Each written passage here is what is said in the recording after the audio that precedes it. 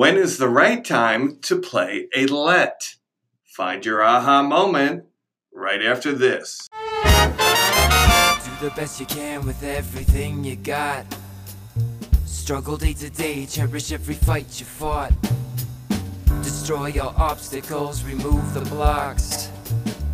Got to stand strong, can you do it, break through, can you move on wherever you... Welcome back to Find Your Aha Moment.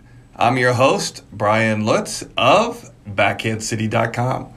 Welcome to 2020. Sign up for my group tennis lesson series on Monday and Tuesday nights right here in Miami in the heart of Coconut Grove.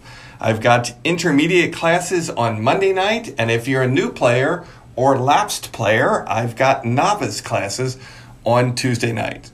Both sessions start at 7:30 in the evening. All you got to do to reserve your spot in class is log on to BackhandCity.com to reserve your spot. Well, today's topic is about lets, and when is it a proper time to call a let? Well, I think the first thing we should do here is define what a let is. And a let is simply a do-over.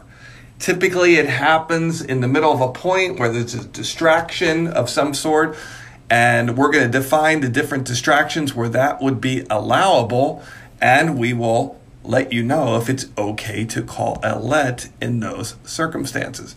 So, the first thing is, what is a do-over and when is it a lucky occurrence? So, for instance, many times the lets happen on the service game. It could either be a first or a second serve. So if the ball hits the net on the serve, it's immediately a let. If it goes in the box, you get a do-over. So if it was your first serve, you get to do a first serve over. If it was your second serve, you get to do a second serve over. Now, there is an occurrence when you serve and hit the net, and it is a let, but if it doesn't land inside the dedicated service box, it's simply a fault. In theory, you could serve lets to infinity. It would just keep going. There's no cap on the amount of service lets you have as long as they're going into the dedicated service box. Now, the other kind of let in tennis would be the mid-rally let.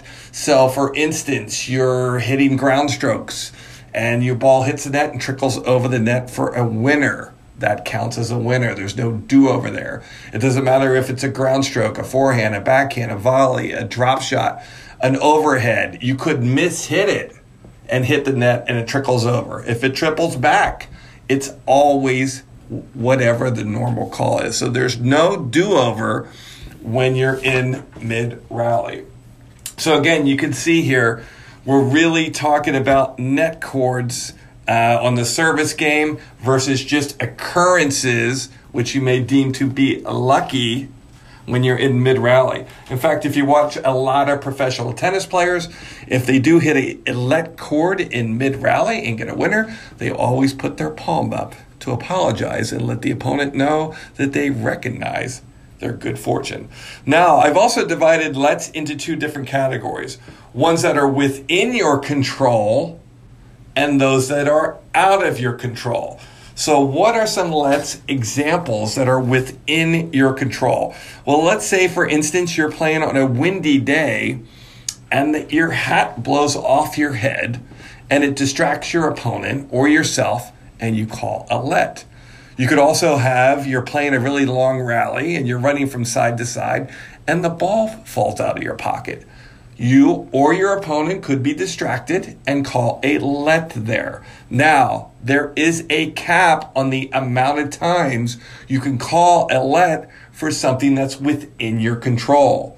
And what that's doing is preventing you from just tossing or inadvertently throwing your hat off every time you're in trouble. So the rule is you get one of those. If it's a repeated issue where the ball keeps falling out of your pocket, you're going to have to make adjustments because you will lose the point. You can't call a let. It's very distracting to your opponent and to yourself. So it's considered bad sportsmanship. So those are within your control.